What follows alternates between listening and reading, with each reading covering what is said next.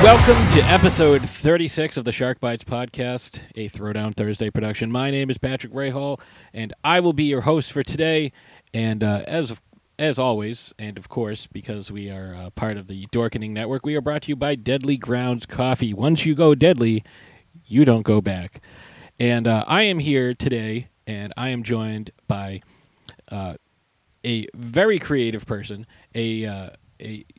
a huge fan of not only B movies, but making fun of B movies. And I mean, I know I don't like saying that term B movies, but you know, I'm trying to elicit a specific response here. And I am, like I said, I am joined by a very creative person who is also working on a great project that you have a very limited time left to help support and make a reality. I am here with Mr. Addison Bennick. Addison, how are you today?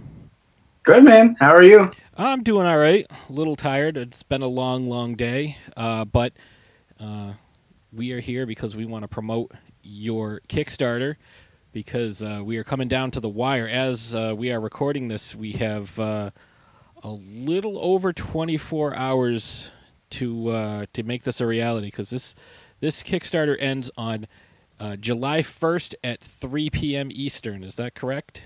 That is correct, yep.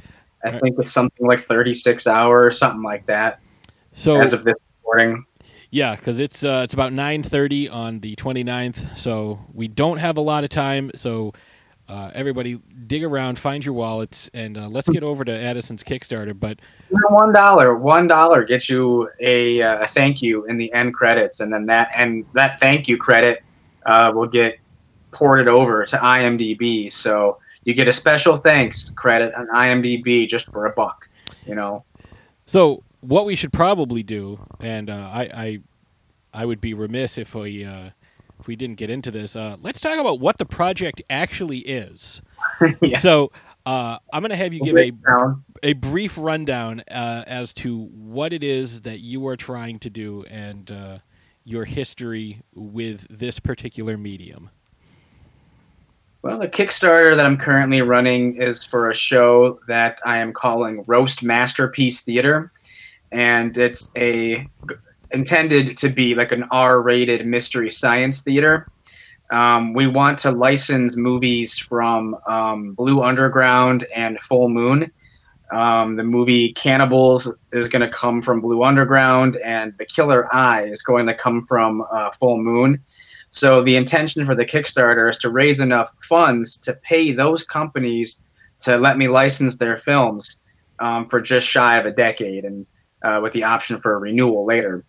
It's not cheap to license movies, so I'm hoping to raise the money to just forward it to them and get these films.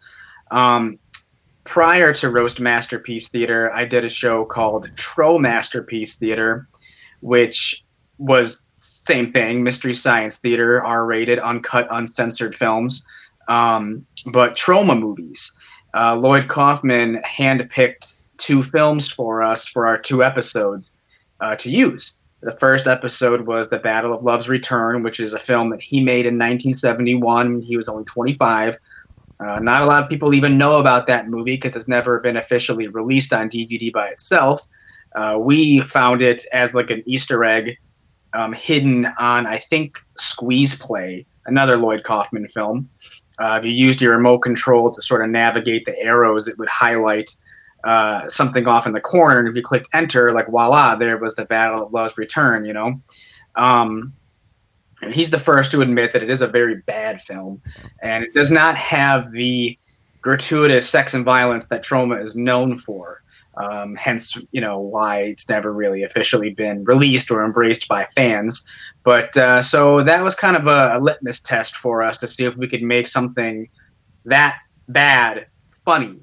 And we seemed to go over well with Lloyd. So then he gave us Poultrygeist, which was sort of a whole new challenge, because not only was that movie something that he made way later on in his career, so it was slicker, more professional, but it was actually much funnier, and it had those exploitive elements, sex and violence and gratuitous content that Troma is known for. So riffing on that kind of material, plus the fact that it was a full-fledged musical, made it a lot harder to riff, but people seem to like it. However, during this pandemic that's going on right now, Troma, it's not open for business right now. They're not really, if you place an order on their website, you're not going to get that merchandise for quite some time. So Lloyd is not licensing films at the moment either.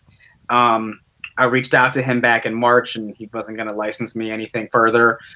So we're doing this spinoff show, Roast Masterpiece Theater. So it's going to be the same set. We film it at an actual movie theater. And the characters are, I play a movie theater usher, and my puppet pals are Corny and Reilly, a talking box of popcorn and a talking film reel. And we just riff on Troma stuff, But so with Roast Masterpiece, it's no longer exclusive Troma movies. We hope to branch out there and, even get movies from other companies.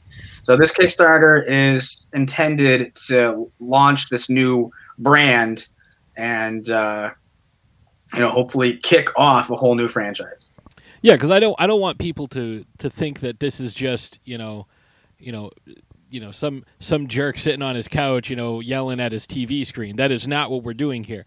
Like, what you are doing is you have like very high production values, you have nice cameras, you have nice microphones, and you are putting together like an actual legitimate Mystery Science Theater loving homage. You have the puppets, like the puppets are really well made. Thank you. And you guys write scripts. Like, it's not just some guy with his buddies just yelling at movies while pounding Jello shots. Films, we dissect them. We watch them basically in slow motion, where we pause the film every 15 to 30 seconds to try and come up with a riff. And if we don't have anything, like, all right, maybe we'll get that on the third or fourth viewing. And we have scripts that we write, and they're color coded so everyone knows what riff is theirs. And we sit in front of a green screen right in my apartment living room, and I take the color out, so it's just our black silhouettes, and I marry that with the actual movie. And it's just like Mystery Science Theater, but the movies we show are uncut and uncensored, and so we swear occasionally in our riffs as well, because that's the whole concept that I wanted to pursue, is to make the kind of show and show the kind of movies that Mystery Science Theater never could. Right, and I've seen some of your other projects, Movies for a Rainy Afternoon, and I mistakenly, when I talked with you the other day, I called it Movies for a Rainy Day, and everybody does. Yeah, everybody does. Oh, it made it seem like I didn't do my research, and it bugged me. No, but that's just me. People who have seen most of the episodes still call it Rainy Day. I don't know why. I guess it's just that's what your brain does. But everyone says it. But But it is movies to watch in the afternoon, and I've been doing that since March of 2011. There's about 122 episodes for free on YouTube, and that's basically like a 15-20 minute version of like a riff review, where I cobbled together kind of the best of the worst clips from various exploitation, cult, horror, B movies, and we write riffs for various clips, and I edit them all together in sort of like a review, but there's riffing in it too, so it's a little bit different than your average YouTube review video. We only really watch the movie once, as opposed to Tro Masterpiece or Roast Masterpiece, where the viewings are like, half a dozen viewings, and we'll pause the movie every 15, 30 seconds looking for riffs. This is more, we just watch the movie once all the way through, and as the movie plays, I'll, hit the info button on my remote control, and I'll jot down on a notebook who said what joke at what time code. So then later when I'm actually writing the riff script, I have that information at my disposal. So when I port the film into Final Cut Pro, I can go through and find the time code and just extract the clip that I need, record the voiceover, stick that to the clip, and there you go. So then once I have, about 15 to 20 clips, it becomes a 15 to 20 minute long episode with host sketches and silly sort of segments every couple of clips. Yeah, like that's one of the things I enjoyed was it's not just, it's a different take on the riffing, like, riff tracks or Mystery Science Theater, where it's, you're playing the movie. So like, it's almost like the Cliff's Notes version of the movie. Yes. And again, the one I keep coming back to because it was just so god awful. Like, I can't believe it was actually a thing. It looked like it was Thanksgiving 3, and it looked like a skit. Like, a bunch of kids were making this movie, but like the kids making the movie were themselves in like a 4th grade play. So it was like a 4th grade play about kids that were making a movie. And like, that's the special effects and quality of acting that they came up with.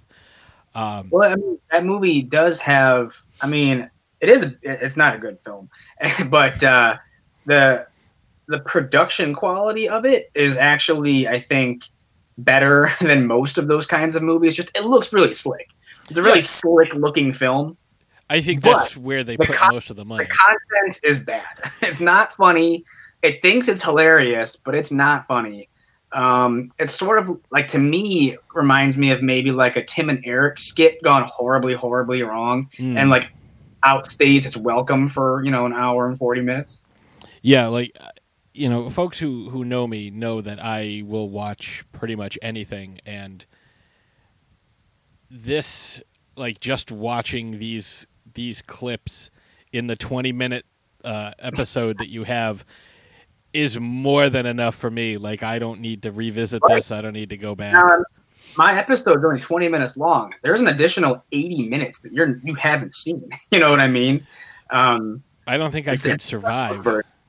No, you shouldn't. You should never watch it. So it's almost like you are cinematically jumping on a grenade for everyone. So kind of, yeah, but it's fun for me. Right. I enjoy it. It's not, the people my friends who I write the shows with, and who do the voices of Corny and Reilly. This is not necessarily their bread and butter, but it's mine. They watch good stuff like Star Wars and Marvel movies and Game of Thrones. I mean, I do too, but it's the cult films, the B films, the low budget films. As you can see behind me, that's what I collect. That's my thing. And they're invited in every once in a while to participate in, B movie riffing with me. And, Thanksgiving 3, we've been doing this for a while. Thanksgiving 3, I just made that episode back in November of 2019, episode 122. But even to this day, a movie like that will trip them up. And I incorporate that into the riffing of the clips, where if I'm just screaming like, and, or like, no, stop. That's me jotting down, what they're screaming at the television because they just want the film to end. And I just think it's funny. There's a knee-jerk reaction. Like, when I watch one of these movies, I'm actually trying to think of riffs and references and jokes and stuff like that. Mm-hmm. Like, I had a riff in there of there's like a talking pie in the beginning of the movie. Yep. And so I make a reference to a talking pie in the episode of The Simpsons with Ron Howard. And their brains might not necessarily have gone there, but mine did, so I wrote that down. Mine did. Talking pie. Yeah, of course. People who his get best friend is a talking pie. Howard, you've done it again. Right. So, I put that in there, but sometimes they just are, their knee-jerk reaction to the film is just pain. So I'll write that in there because they're just not having a good time. Well, I mean, a true artist suffers for his art. I mean, that's just. I mean, it's all in good fun. They do enjoy doing it. Otherwise, they wouldn't come over. They know what they're in for most of the time. But sometimes, I'll throw them a curveball, something like Thanksgiving 3, and they'll disperse as soon as the movie is over, and they'll go home and bleach their eyeballs 4 hours or something. They're mad.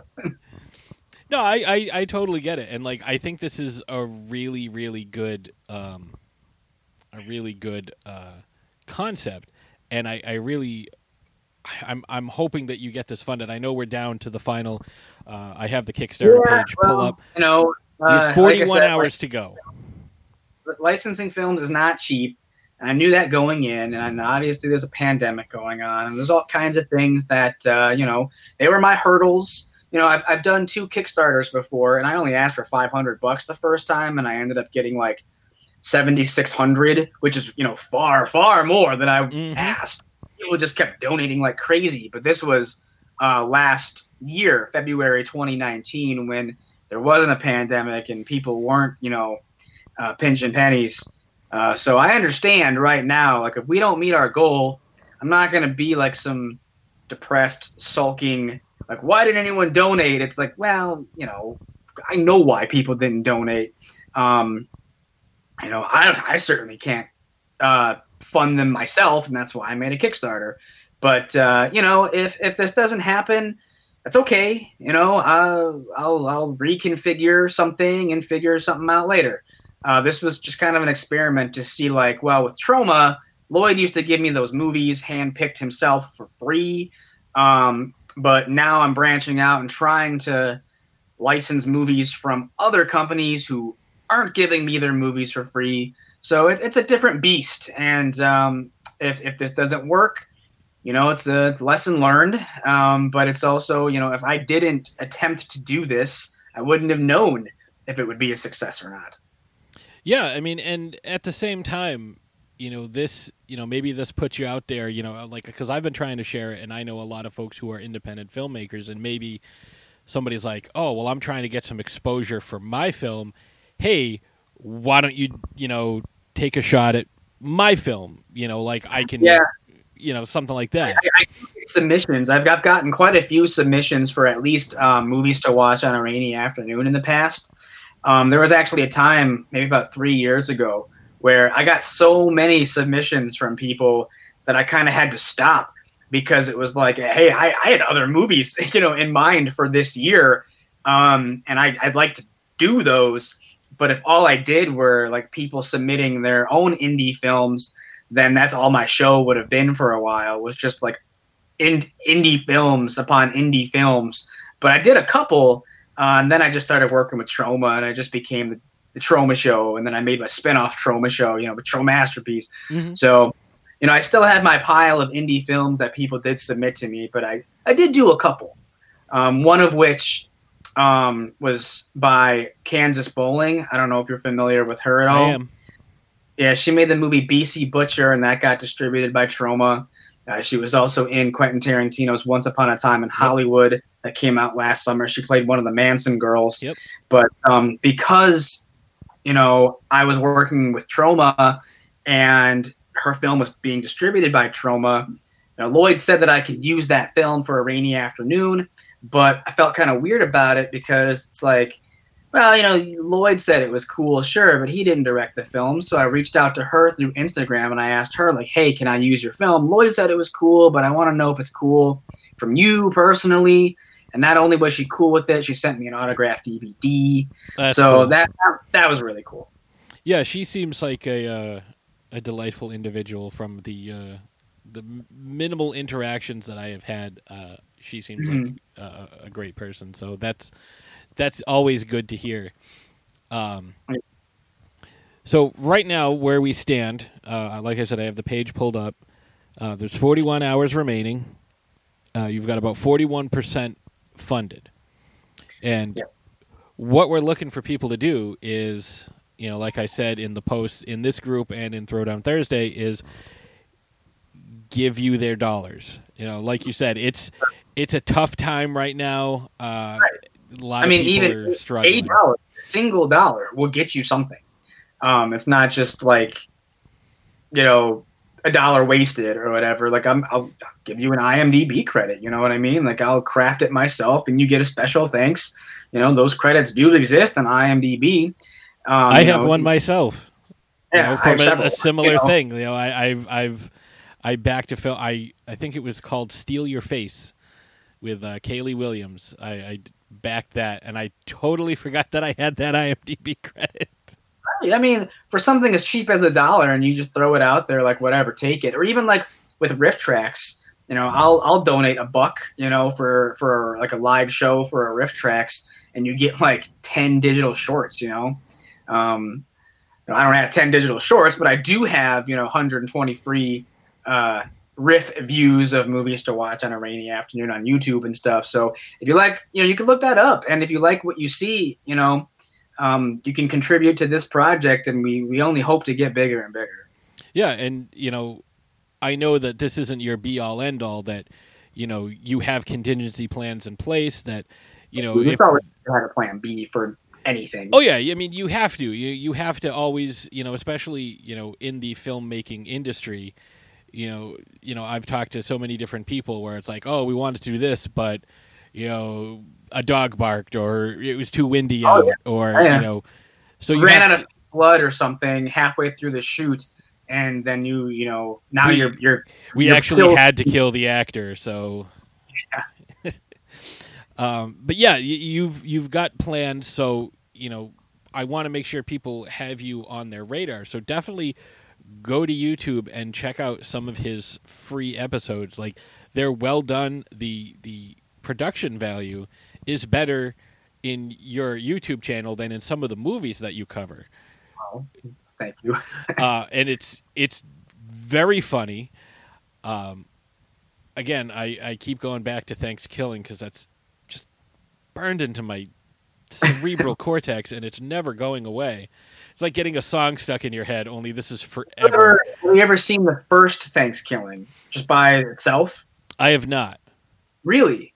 But wow! It was one of my trivia questions this past Saturday when we did the Angry Nerd Trivia Throwdown, and the question was the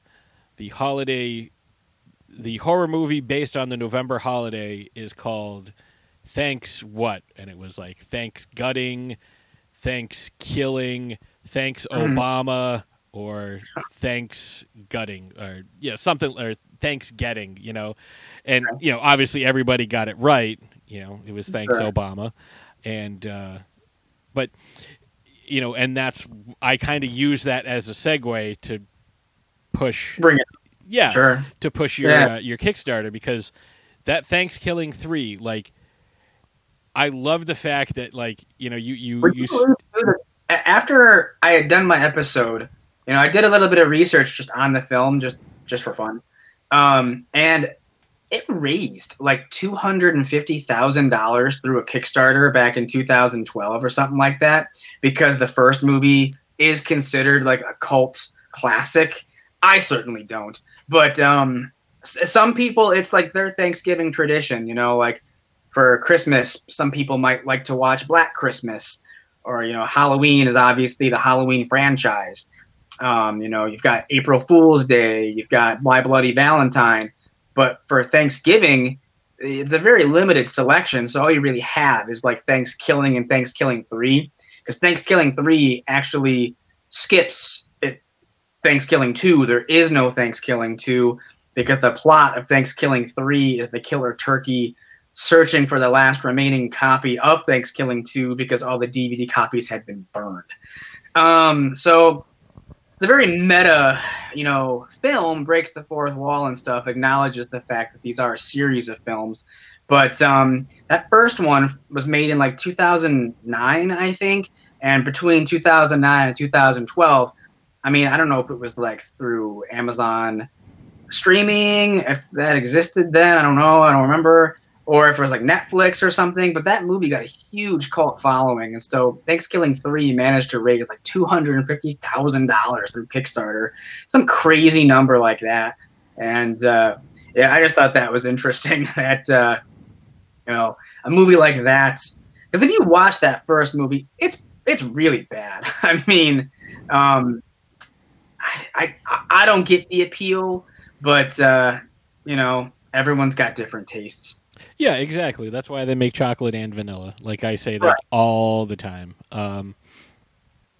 Just because one person doesn't like it doesn't mean like there might be people out there that absolutely love Thanksgiving 3. It's not my cup of tea, but No, it's not mine either. I mean, like you make some really good jokes about it, and like that's one of the things I like about your channel and what you do, and why I want to support you so much is because of everything that you're doing. Like you put a lot of effort into it. It's not, like I keep saying, it's not just you sitting in front of your TV. Right. You go on YouTube and you see a lot of people's reviews are just them sitting the way that we are sitting and talking directly into their computer monitor, holding up a copy of the DVD, and then it's just like a rant, a 4 or 5 minute rant or something, and it's just like, well, that's not interesting. Incorporate clips, let's see some jokes or something. Let's make a presentation about it. Let's see some showmanship. And that's kind of what I'm all about. Yeah, and I think you do it very well because we get to see like all these different things. Like, there's a point where, unless I'm mistaken, you're wearing like a turkey outfit, or you have your like, oh, it's time for my traditional Thanksgiving dinner, and it's like, oh, a shitload of ramen, and like you just have like various cans of like random things. I'm guessing that's like whatever happened to be in the cupboard at the time. Yeah, that's exactly what it is. It was just like, oh, my roommate went grocery shopping this weekend. I will borrow those cans of food temporarily, use them as props, and just put them back in the cupboard, and then he'll eat them next week. Yeah, and it's like, oh yes, my traditionally like, oh, here is a can of creamed eels and a delicious glass of barbecue beans or something. Yeah, it's just like I don't eat that stuff. That was just what was in the cupboard. And I thought that was great because it's low budget, and I think what we need to do is we need to, like, especially when it comes to independent films and low budget films, we need to kind of differentiate that between bad films, because like you were saying, Thanksgiving 3, $250,000 they raised for that movie, right? But it's terrible. And if it was 250 cents, I would have been surprised. Yeah. But like you said, it's the production value is good. Value is good. It's just the content in the film is very unfunny, and it just kind of doubles down on its own humor, and it gets very grating after a while, Yeah. And that's a whole different thing too, is like riffing on an unfunny comedy. It's not easy. So you have to sort of branch out a little bit and think of different things. Like you see a pie, oh, my brain tells me, Simpsons pie, like I said. Mm-hmm. Or, you just have to start thinking of different things, because you can't just keep saying, that's not funny over and over and over again, because that's not funny. That's not creative. Right. But the point I was going to make is, you have a movie like that has this huge, relative giant budget. That kind of film, that's a big budget. And you look at a film that I absolutely love, an independent film that I absolutely love, that was Bad CGI Sharks. That their budget, I asked them what their budget was, and they're like, oh, it was like, $5,248. No, $5,254.12 because we supersized our lunch one day. Yeah. And the production value is great. They have great CGI. Like, it's a really well-made movie, and it's, a tiny fraction of what this was. So it's, I really want to get people, if I don't teach anyone anything other than the fact that, low budget or independent is not synonymous with bad. Like, no, that's what I'm going for. I mean, although that does happen a lot. It's more, it's what you do with the money. Um, it's how you spend it and what you put on the screen. You could spend $1 million and deliver some junk that's, not creative, or it wasn't crafted well, or it's not funny.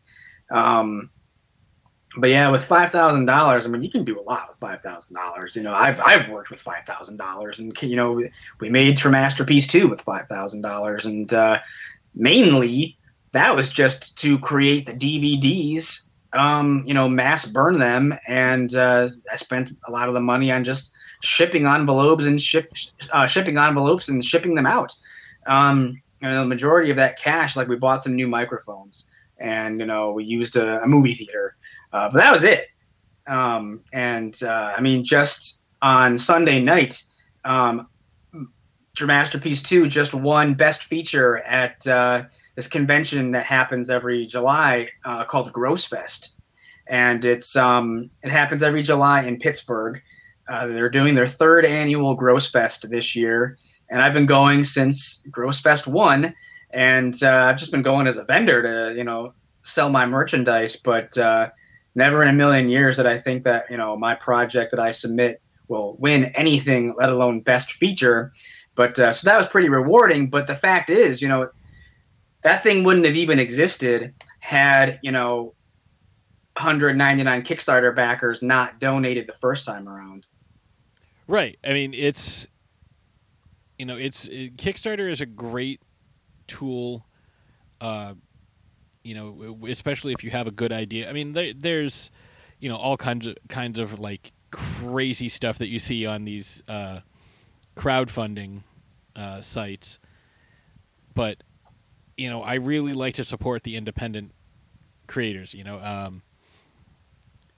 There's so much out there, and especially for folks who, if you're going to sit there and complain that, there's nothing original, everything's a sequel, prequel, reboot, or spin-off, I need something original. Like, this is where you're going to find a lot of original content, is these crowdfunding sites. People are looking, like, I have this amazing concept for a film, and I really want to back this film and get it made, but I can't do it because, it's just beyond my means, this is what I do for work, and, I don't make a ton of money. So, I really want to get, like, this part is perfect for, Kane Hodder or Felissa Rose or somebody like that. And, they aren't free. So. Yeah, with this Kickstarter, this newest one, I tried to, break down as many different reward tiers as possible. For $10, you could get a digital download of either episode. For $20, you can get both. If you want both DVDs, it's $30, but if you only want one DVD, it's only $15. And then for, the big spenders, they could get an executive producer credit for $100 or an associate producer for $200. I put a $500 producer credit reward on there, where you could also pick the film that we're going to do, or could potentially do for an episode 3. I have a list of movies from Full Moon that they sent to me, and they said, these are the films that we have available in our library to license. So I could forward that list to the $500 producer and just say, like, go crazy, pick our next film, and I'll ask Full Moon. But so I wanted to go all over the place for people, like, if they could only spare $10, you can get a digital download, or if maybe you have a little bit more to play with, you could be an associate producer or something. But this money, it's not even going towards me. Like, I don't need it for production, really. I mean, we bought our microphones, we bought our cameras and our lights. We have all that stuff. This money is going into the pockets of Blue Underground and Full Moon. So if you're fans of those companies, you could help them out by helping me out. You give me the cash and it's going straight towards them, and they can produce something new for us. So, if you're a fan, you could see another Puppet Master movie or something, later on down the line, if you want to donate to this Kickstarter, because that money is just going to go towards them. Exactly. Like, again, like what we're saying, it's not just, what you're doing is you're paying to license these films. These films are already made, so whatever money that you're paying them can now go into newer productions. So again, you're looking for something original, like a good idea that hasn't been done or hasn't been done to death. You can get something original. Like you said, $5,000 goes a long way on, a smaller budget film. You can get, pretty good production, and you can get locations, and you can, do stuff that you might not be able to do on, a $1,000 budget. If you're doing it with 5,000, like, that's a huge difference. Yeah, absolutely. And, I love the fact that, what you're doing is facilitating not only your own project, and again, you have all your own, you have all your camera and your microphones. Yeah, we have our equipment ready to go. We just finished episode 2 of True Masterpiece back in January. So, we have the puppets and we have the equipment, ready to go. It's just collecting dust. We just need to raise some money to license some films. That's all. Right. And those films can then, those production companies can then make more art and, maybe give, some unknown director a shot at, giving them a larger budget. Like, oh, our budget is normally, $600-700, and most of that goes to, renting equipment or whatever. Now all of a sudden it's like, okay, we want you to direct, like you were saying, a Puppet Master sequel. Here's $6,000,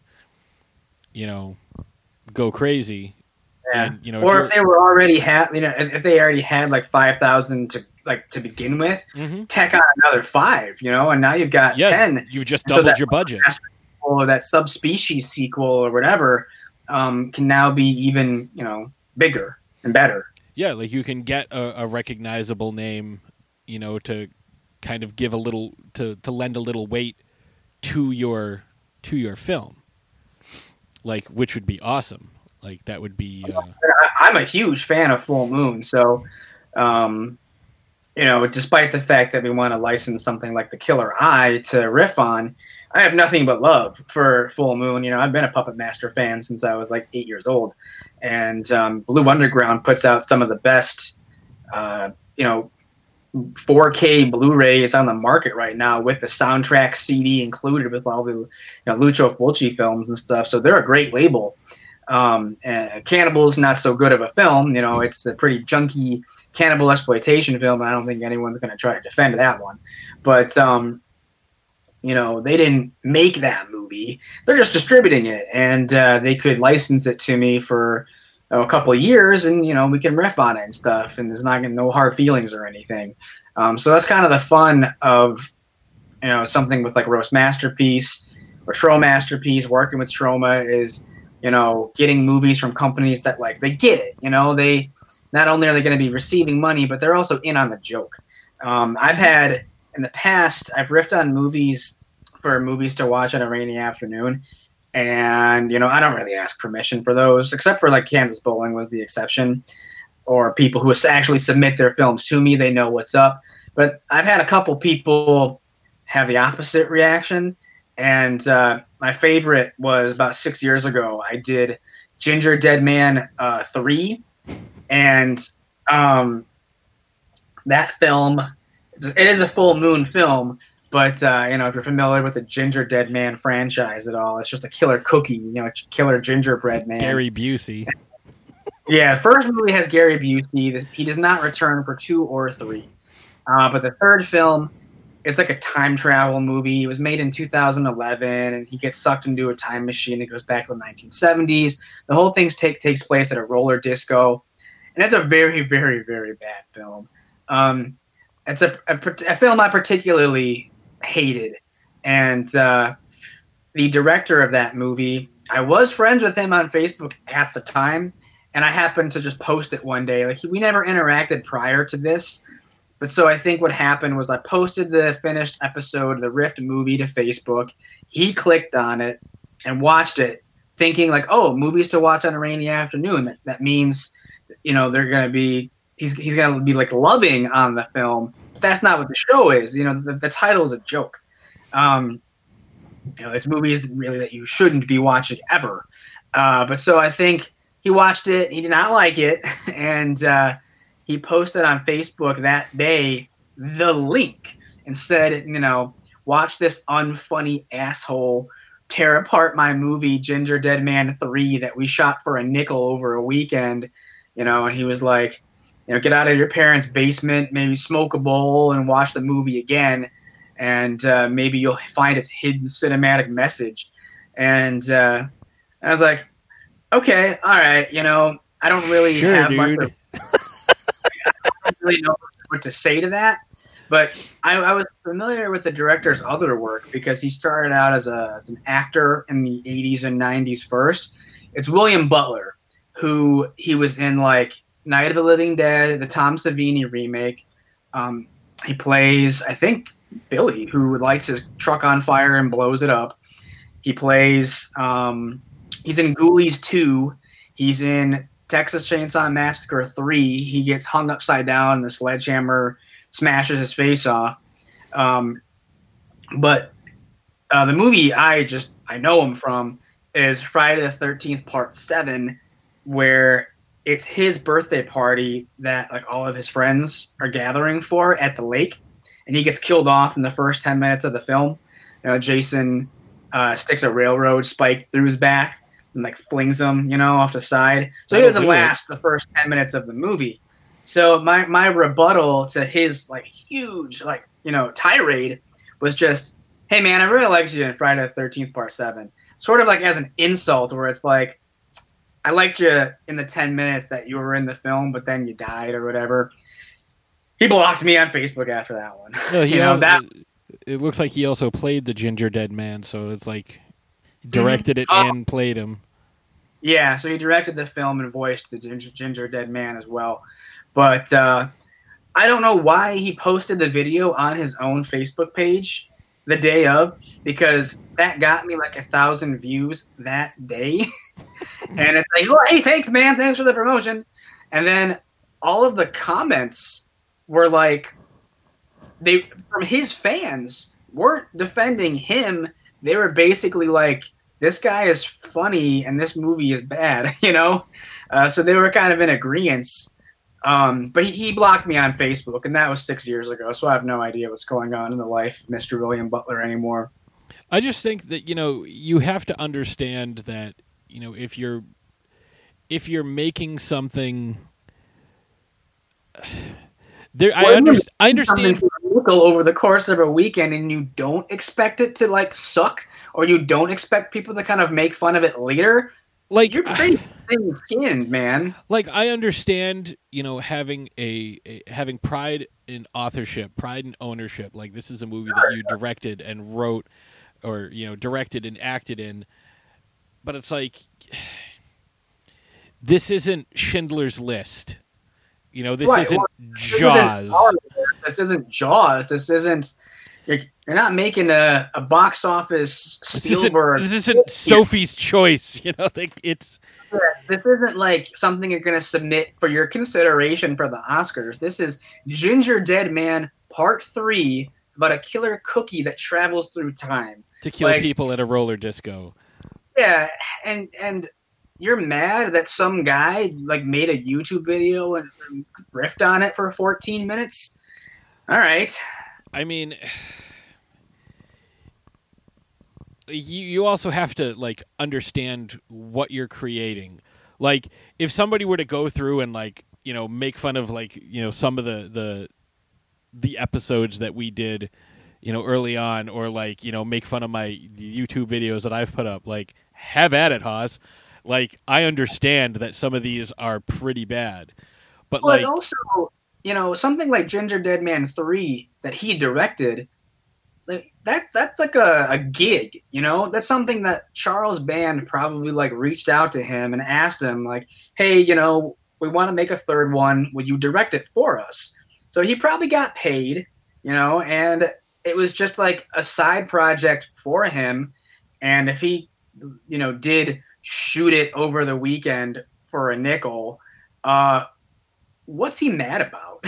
Why would if this is a project you're doing so you can fund right, like I'm doing this, I'm taking this job knowing that it's not, overly glamorous, and I'm not downplaying the work that anybody put into this, because anytime you make a film, there's a lot of work that goes into it by a lot of people. However, it wasn't funny. It wasn't a good film. Right, and, if this is what you're doing so that you can make something else, like, be mad if somebody makes fun of the thing that you did this to make. Like, right. I looked up on his, IMDb credits to see what he may have shot, after Ginger Dead Man 3. And it was like episodes of a live action Disney show, and it's like, I don't know if that means your career went up or down, because you started out in the horror, genre, and now you're directing live action Disney shows. Like, maybe they paid better. I don't know. But are you going to be mad if someone makes fun of those episodes of that live action Disney show? Probably not.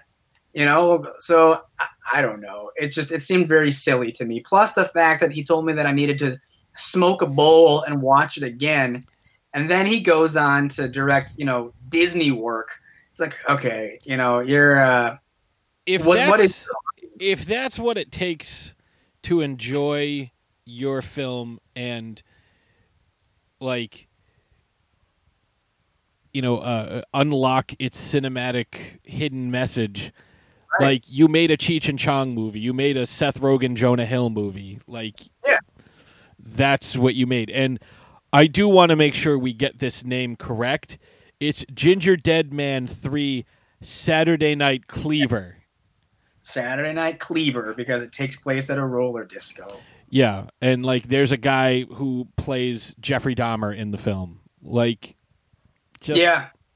The end of the movie, it brings back, like, Adolf Hitler and Jeffrey Dahmer through time travel, and Lizzie Borden, and they all team up and kill the Ginger Dead Man Cookie. So, the movie already knows, like, what it's doing. It knows, what sort of bad taste it's bordering on. So, how dare you make fun of my time-traveling cookie movie? He was pissed, man. But it wasn't that got me blocked. It was my comments. I really loved your work in Friday the 13th Part 7. The first 10 minutes of the movie. Hint, hint. We know that you died in the first 10 minutes. Yeah. Like, great job, dude. That's what got me blocked on Facebook. He had enough. Like, I don't know.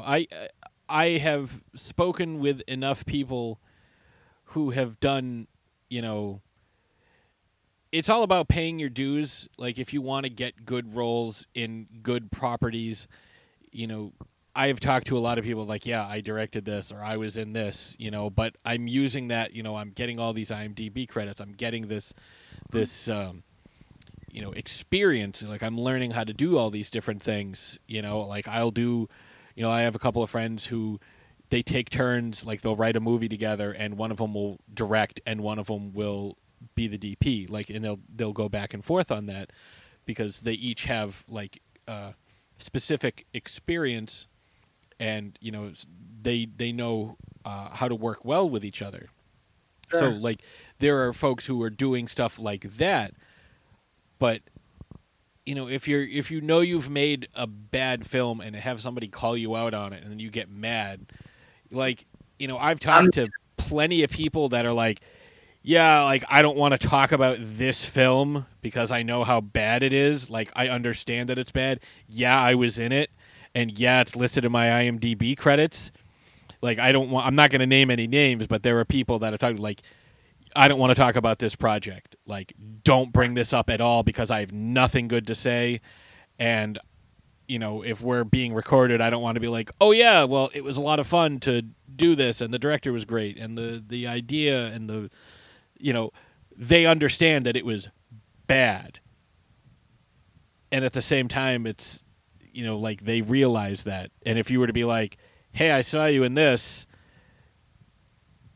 movie was terrible and you were terrible in it, they'd be like, yeah, maybe my heart wasn't in it because I was just doing this for a paycheck. Yeah, I mean, I can understand just doing something for a paycheck. If somebody offered me, a hefty sum to just kind of phone it in, sure, I'll take it. But then if like some guy on YouTube craps on it, who cares? I just did it for a paycheck. Right. Like, I don't think that, this is a poor example because I really enjoyed the movie, but Sci-Fi's Megalodon, that has Michael Madsen in it. And, like, Michael Madsen has been in a bunch of Tarantino films. Like, yeah, I mean, career is like I don't... Tarantino brings his A game, but then when it's something, made for the Sci-Fi Channel, it probably was just a paycheck and he just is hanging out for a couple weeks. I mean, I don't think he was bad in it. I don't think he gave a poor performance. But at the same time, like, I don't look at that like, oh, this guy's career must be, on the down low. Maybe he's just like, you know what? I have a kid that's going through college and I need some extra money and maybe I'll do this. Like, you see that a lot with some of these, low budget films. I mean, like, shit, Eric Roberts was in Sharktopus. Oh, man, that dude, his IMDb credits no bounds. Yeah, like and it's also, it could be, I was in, the best Batman movie of all time in The Dark Knight, but like I really love this type of stuff. Like, it's I was the bad guy in The Expendables, but fuck it, I want to do a Sharktopus movie. I've always wanted to work with Roger Corman. Like, this is amazing. Like, someone told me a funny story about him being in The Expendables where, I mean, he just took the role, didn't really read the script, and so when he showed up to shoot a scene with Sylvester Stallone, like, he knew his lines, but he didn't know what the context of the scene was because he wasn't very familiar with the script. So when Sylvester Stallone kind of had to like tell him like, this is the motivation for your character, this is the plot of the movie, he was like, that's the plot of the movie? I didn't know. I'm just here to read my lines. Yeah, I mean, but if somebody gave me that script and was like, hey, here's this movie, here's who's in it, I'd be like, yeah, sign me up.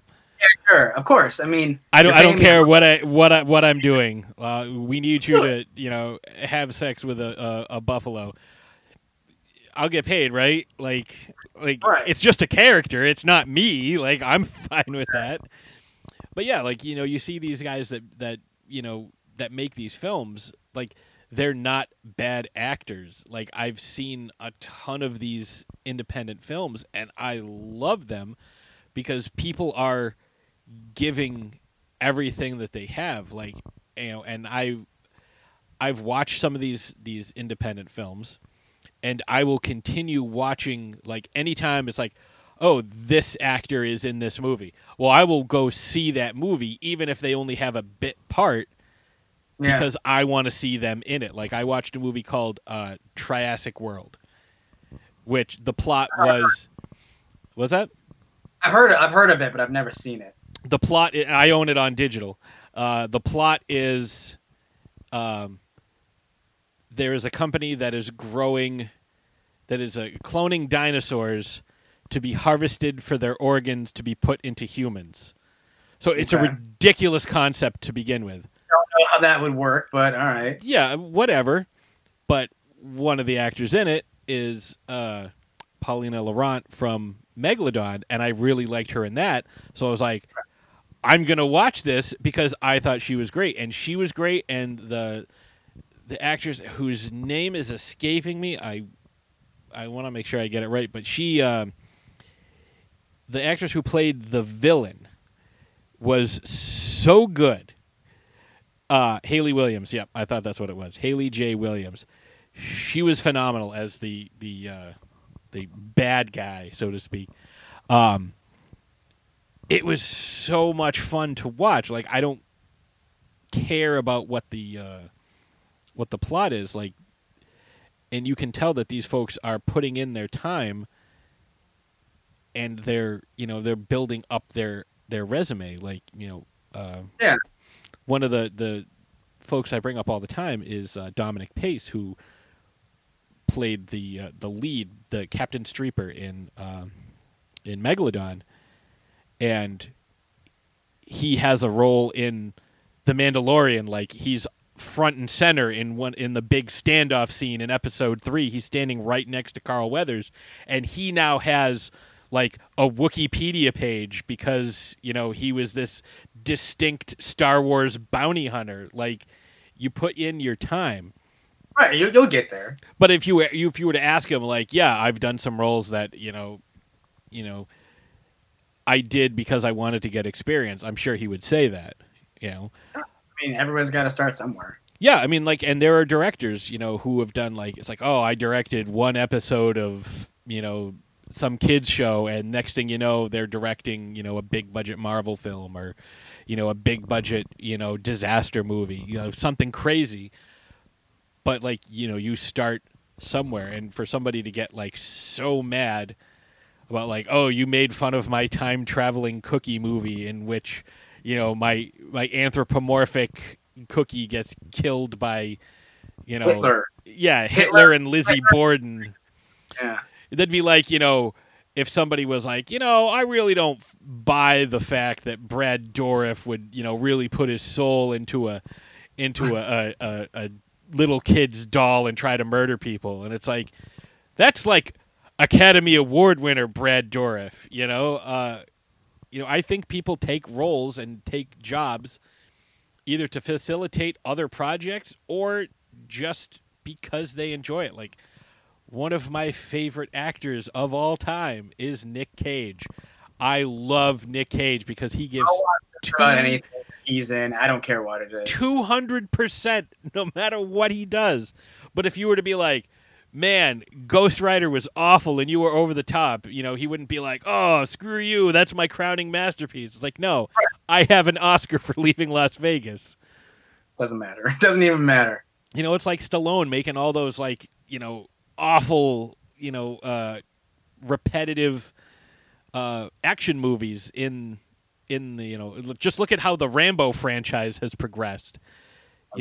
Again, this is a dude with, multiple Oscar nominations. He has Oscars. He has Golden Globes, not just for writing and directing, but for acting. Like, he is a legit actor. Like, when I showed my wife First Blood the first time, she was like, I take back everything I have ever said about his acting. Or even the first couple Rockies. I mean, he wrote and directed, the first one. Oh, did he direct? I don't think he directed the first one. I think he directed. He did. He wrote and directed like the first 4 or 5. Okay. I feel like one of them he did not direct it. But either way, the writing and the acting in those films are so good. And yeah, I mean Rocky 1, the entire like him, Talia Shire, Burt Young, and Burgess Meredith all got nominated for Oscars. Yeah. And, you get that out of the way, you get your Oscar winner out of the way, then you can just have fun. Just do whatever you want. It's not, what is it, like The Weekend at Stud and Kitties? Like, that softcore porn that he was in? Because then he did something else, like the Italian Stallion, unless that's the same movie. It might, like, that might have been his role, but it was like The Weekend at Stud and Kitties or something, and like... may have been retitled The Italian Stallion and re-released after Rocky to like bank on that. But like that's what he made in order to make Rocky. Right. I mean, he doesn't care about that. Like look at Tarantino's first film, which was Reservoir Dogs. Like what he did to get that made. Like that was awesome. He's always said that if he hadn't been a director, he would have ended up being a criminal. But yeah. Maybe with him, there's not, like he might be like one of the examples, like Spielberg. It's like Spielberg's made some questionable films. Like not every single one of his movies has knocked it out of the park. Especially recently, unfortunately. I'm not a big fan of a lot of his stuff as in the last, 10, 15 years. Right, like Ready Player One. Like Ready Player One was good. I thought it was okay. it was like better than some of his other stuff, you know. But like, you know, there are certain things that he knocks completely out of the park, and there's other times where he, I mean, like even Ridley Scott or James Cameron, like they occasionally Right. miss. Like Avatar looked awesome, but not his best film. Not good for me. You know, I saw it once in theaters, and that was it. That was enough. I watched it once, partially at during on a 4th of July, like when there were some fireworks, and we were trying to see the fireworks too. But we also watched it on an old tube TV, so I had to rewatch it earlier, and it's like, I watched it earlier this year, and I was like, yeah, it's not bad. Like, it's one of those movies that where the gimmick is the movie, or like the movie is a gimmick, and you have to see like IMAX 3D, because then like watching it 2D at home, it's just like, well, now I'm just watching a cartoon. This is not going to translate. I mean, look at I probably shouldn't keep going on with this, but I want to bring up George Miller, who did Happy Feet, around Mad Max. Like I've never seen Happy Feet, but I know that's part of his resume, and and Babe, Babe, the talking pig movie. He made that too. What was it? There was somebody that just made a movie. It was something recent, and like their claim to fame was like, oh, I was one of the 4 directors on the Shrek Yule log, and it's like Shrek Yule, like, and it's just like one of those things on Facebook, or not Facebook, sorry, Netflix, where it's just a log burning in a fire that you can play on your TV. It's like, you got a director credit for that, right? And now you're directing like some big budget movie. Like, what the hell? Right? Yeah, like, I want that career. All right, what's your motivation? You're a log, okay, and you're on fire. Oh, so I should be running around it? No, just. Well, I wonder if it's the Shrek Yule log. Then maybe like do we hear commentary from the characters at all? I don't think so. I think it's just Shrek themed. That's weird. I mean, like I don't know how you direct that either. If it's just a burning log. Yeah, it's like, all right, fire. Your motivation is you're trying to burn this log, but you never will. Like, I could imagine if the characters were involved in some way, like maybe you hear them maybe commenting on the Yule log or something, or maybe singing a Christmas tune. I don't know.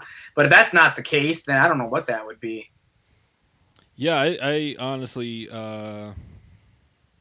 it baffled me as well. Yeah, it doesn't make any sense. Whatever.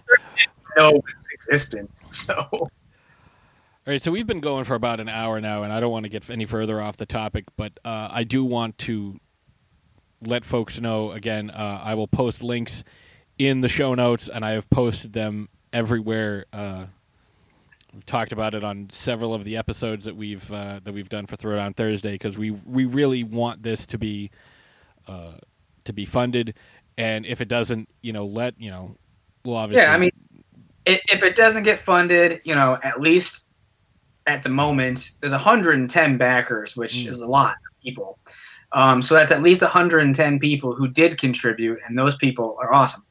And maybe in a couple of months, when the pandemic has died down a little bit more, fingers crossed, just in general, if that happens. Stay home and wear your masks, people. Yeah. I mean, don't go to the beach. When the pandemic dies down and people, start getting back to work and stuff, and are on their feet financially, maybe I'll try it again. But, if I hadn't tried this for the summer, 'cause I thought maybe it could be a fun summer project, throw some money at Full Moon and Blue Underground, and then knock out, some Roast Masterpiece episodes over the course of the next couple of months. But, if that doesn't happen, oh well, it's back to the drawing board. I do have a plan B that it still involves the puppets and some riffing, but, we'll just see where that goes if this project doesn't get funded. But, I hope it gets funded. I just, we're not even halfway there, and there's only 2 days left, so... maybe everybody's just waiting to get paid on the first. I mean, some people do wait until the last minute. Like, I'm pretty sure on the last day of my Trill Masterpiece Kickstarter for Poultrygeist, I mean, that last day, we probably raked in at least $1,000 to $2,000 just like the last day, and it's like, where was everybody for the first 29 days? Like, this is day 30, and you're all piling on. Like, thank you, but hey, as long as it gets done. I mean, it's awesome. It's and for people who don't really know how Kickstarter works, if it doesn't get funded, nobody gets charged anything. So the 110 people who have already backed, if the Kickstarter doesn't meet its goal, those people won't get charged a dime. Like, I won't get anything. So it's not that even if the Kickstarter doesn't, like, if it doesn't meet its goal, those people don't have to worry that they'll get charged for like a failed project or anything like that. Like, if it's all or nothing. So if you throw in $100 or $10 or something like tonight, and then on Wednesday the thing doesn't get funded, like, don't even worry about it. You won't get charged for it. Right, yeah, because with Kickstarter, I know it's different with Indiegogo. Indiegogo takes your money right away. Indiegogo, your credit card or your PayPal does get charged that day, and then the person running the campaign gets that money no matter what. But with Kickstarter, it's all or nothing. So yeah, Kickstarter, you only get charged, and the creator only gets the money if it gets fully funded. So if you say all right, I'm going to go for that high end producer credit, I'm going to put $500 in, and so you choose that, but it doesn't hit the goal. Well, you're not going to get charged that $500. You get to keep all these people keep their money. Right. If this doesn't go through on Wednesday. Right. Nobody's been charged yet. You've raised about $6,400, but nobody's been charged yet. Nobody has, none of that's in your pocket. Moment, you know what I mean? Like, mm-hmm. You really have nothing to lose right now, because there's not going to be any exchanging of funds unless the Kickstarter meets its goal. Yeah, I think it's definitely worth throwing your money at. Like, I know I get paid on I don't get paid on the first, but I have some money in my account that I can throw at this, that I want the the Blu-rays, like, and I will, because I like the physical media, so I will definitely go for that. So it surprised me a little bit how many digital downloads perks have been claimed, just because I'm a physical media person myself. I don't really go for the digital download stuff, but a lot of people have gone for the digital download stuff, and it's kind of cool in a way, because it's like, well, all I have to do is just send them a QuickTime. As soon as it's done, it's like instant feedback. I don't have to burn any DVDs or order any DVDs and send it to them and then wait to hear if they liked it or not. It's basically just like, oh, the episode's done. Here you go. Download it and let me know what you think. Yeah. It's kind of interesting. It's kind of weird. I didn't do that for any of my previous Kickstarters, but this one I did, and a lot of people jumped on it. And it's like, wow, a lot of people aren't collecting DVDs like they used to. It's definitely something to keep in mind. Like, even if this doesn't hit its funding, you can look at it and like, okay, what worked, what didn't. Like, I will definitely, maybe charge a little more for the digital downloads next time. It's like, oh, you get the digital, like, it's $900 for digital, and we also give you a thank you in IMDb. People are like, it's a lot, but I don't have a lot of space in my apartment, so all right, $900 it is. And that way, you wouldn't even have to sell that many. No, that Kickstarter would be met within a couple of days. Yeah, you get 110 people giving you $900 a piece. I mean, that's $10,000 right there. Right, I mean, that's almost a Kickstarter. Right. I mean, that's what you do. Like, it's like there's a Foxtrot cartoon where this the dad is trying to he signs up for like oh, I'm going to become a millionaire. Like, it's like, oh, I paid $200 for this pamphlet. And it's like, oh, how do you become a millionaire? Come up with a product for $200, get 50,000 people to buy it. Yeah, and it's like, well, what's the product? This pamphlet telling you this is what you should do. Yeah, just get some poor sap involved. Yeah, find something that's $200, get 50,000 people to buy it. Congratulations, you're a millionaire. Yeah. So I mean, and that's it's reverse mortgages. So Leah, like I said, I'm gonna post I'm gonna put a link in the show notes. And Addison, where do you like people following you on your social medias? Well, I mean, I'm on Twitter, just Addison Vinnick. On Instagram, Facebook. You can follow. You could find the YouTube channel just by typing in Tro Masterpiece Theater or Movies to Watch on a Rainy Afternoon. And my channel is Jab Products. That's capital JAB and then lowercase products. All the content's on there for free for anyone who wants to check it out. And I'm on all the social media, pages and stuff like that. So I'm very easy to get a hold of. Yeah, and I am going to pull a quote from Betty White from The Simpsons. If you watch even 1 second of the YouTube channel and you don't contribute to the Kickstarter, you are a thief, a common thief. Oh, calm down. Sorry, but these thieves just make me so damn mad. You know who you are, thieves. If I could have Betty White in my corner, that'd be incredible. Oh, man. just imagine, buy this, contribute. If you could get her, 100, we're trying to raise $100,000 to get Betty White to play the talking popcorn. You have to tell your buddy, sorry, you're kicked out for this one. Yeah. We got Betty White. I think maybe he'd understand. He should. I'll be in my trailer. Yeah.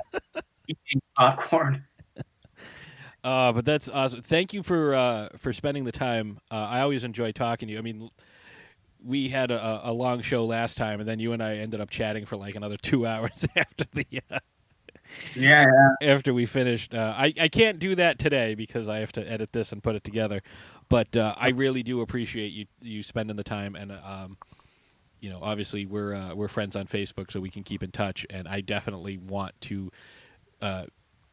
be aware of all of your projects because, like I said, even if this one doesn't pan out for you, it would be the 1 out of 3 Kickstarters that failed, and the one that failed during a pandemic. Not really something to be super embarrassed about. Right. I mean, and whatever you end up doing in the future, I want to try and support you. So, whatever you've got going on, keep me in the loop, and we'll have you back on again. We'll talk about this.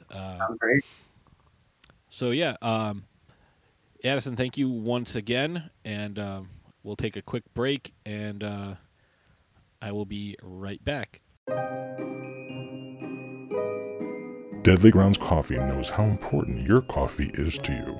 Every batch is roasted to perfection with a unique special method that brings out the richest, deepest, smoothest flavor you'll ever find. We're coffee freaks too, and deadly serious about our brew. Just one sip and you'll know why we say, once you go deadly, you don't go back. It's truly coffee to die for. So when you're ready to get a little deadly, get online and order yours at getdeadly.com. It's coffee so good, it's scary.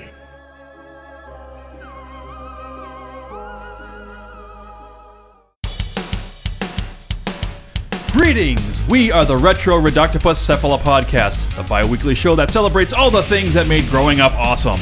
He's right.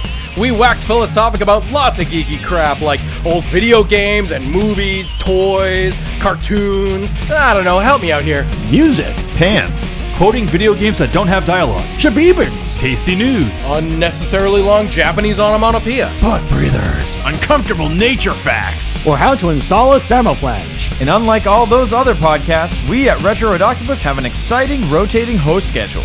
Do we? We sure do. So, if you didn't like the guy flapping his gums this week, like me, worry not, gentle listener. Next week we'll have a whole new host. Of problems. Hey, they might still suck, but they'll suck differently. And you know what's really cool? Retro Reductopus is part of the Dorkening and Inebriar podcast networks. with new episodes every Tentacle Tuesday. which is like every other Tuesday. We named it. Anyways, you can listen to us at iTunes, Google Play, Spotify, Stitcher, or any podcast player cool enough to carry the only show that celebrates all things that make growing up awesome.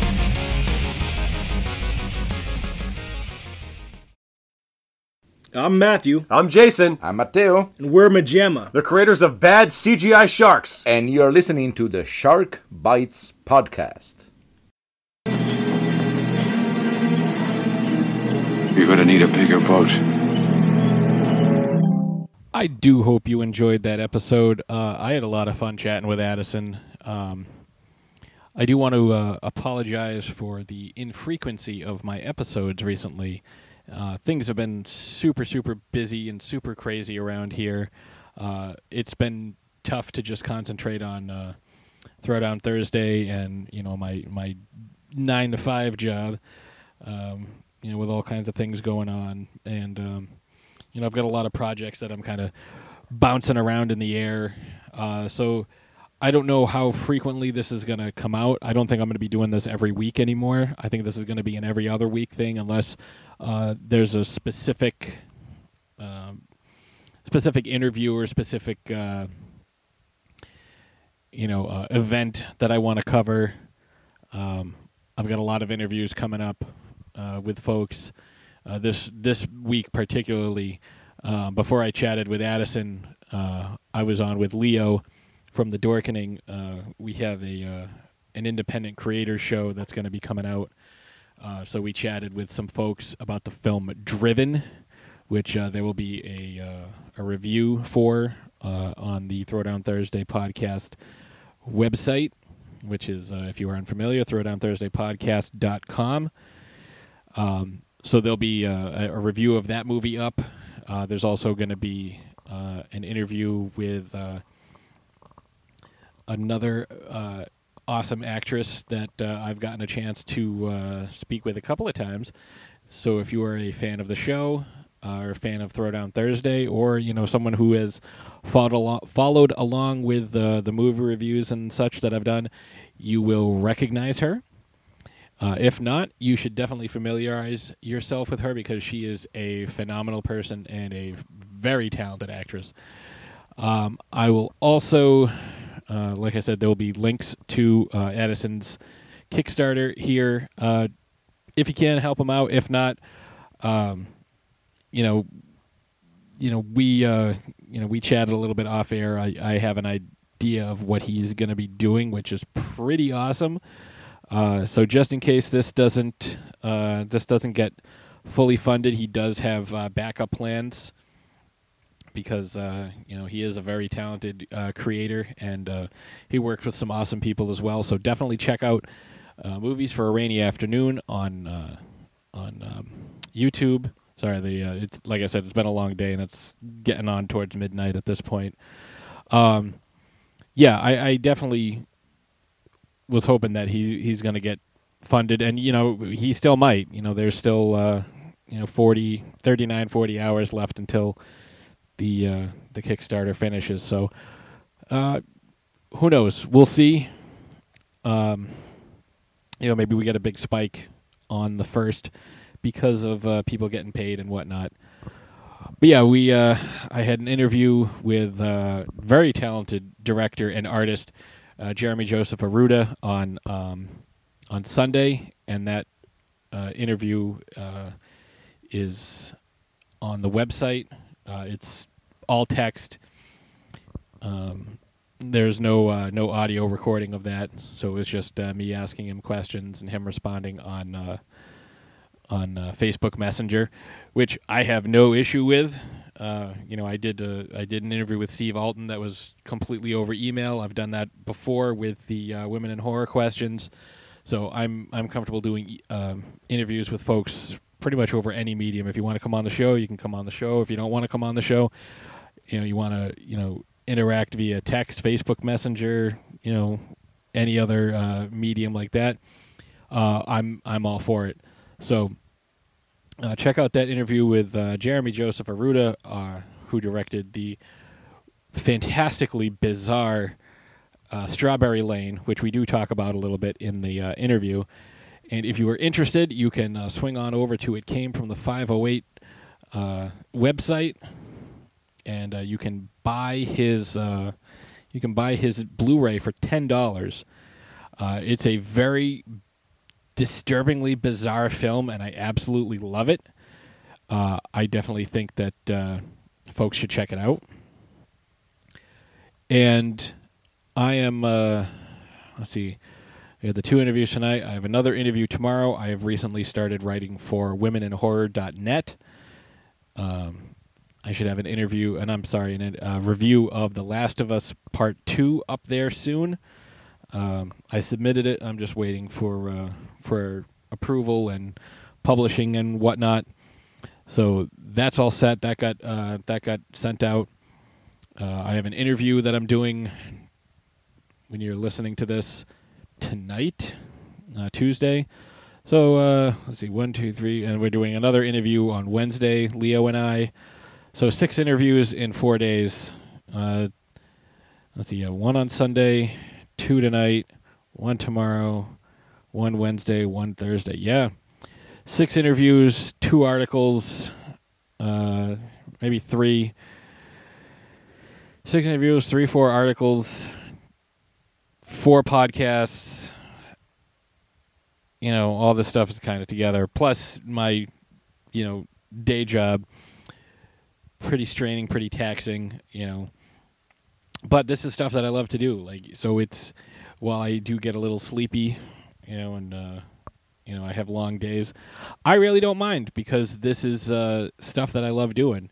So I'm not going to complain. I'm just stating the obvious. So, if this show has to kind of get dialed back a little bit, and I don't do it as often, I'm okay with that, because I'm going to be putting out content in in a variety of different ways. But that being said, I do think we're going to have another show next week, and I am going to be continuing my Mel Brooks episodes. So far, I've done 2. I've only done Robin Hood, Men in Tights, and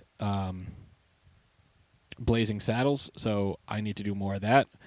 I need to get Old Man Wade and Powerful Brandon back on. I need to get a bunch of people on and talk about some awesome stuff, because there's far too much negativity in the world, and this show, I like to kind of break that up, the monotony of negativity. I kind of like to do fun stuff with fun guests. This week on Throwdown Thursday, we are going to be discussing Samantha Jones from Sex and the City, played by Kim Cattrall. And if you are unfamiliar, you are in for a wild ride. Ash has been watching the series, the series. I think she's gone through 4 seasons in the last week. So she has definitely been putting in her research. We thought about this the other day. I was like, we haven't done a Sex and the City episode, and Ash is going to be hosting, so I always enjoy those episodes. So, yeah, look forward to that. Samantha Jones on Throwdown Thursday this week. And as promised, this as I always do, I will wrap things up with a shark fact. And I just want to... it's not a shark fact, so to speak, more of a fact that has something to do with a shark film. It is the 45th anniversary this summer of Jaws, the just phenomenal film, one of my favorite films of all time. I think it's, if it's not the top, it's 1 and 1A with The Thing, because of just what it is and what it meant to not only me, but to an entire generation of people. It's absolutely my favorite, quote-unquote monster movie. And I love this film more than anything. But, yeah, it's the 45th anniversary of that film. That's the fact that I'm coming out with.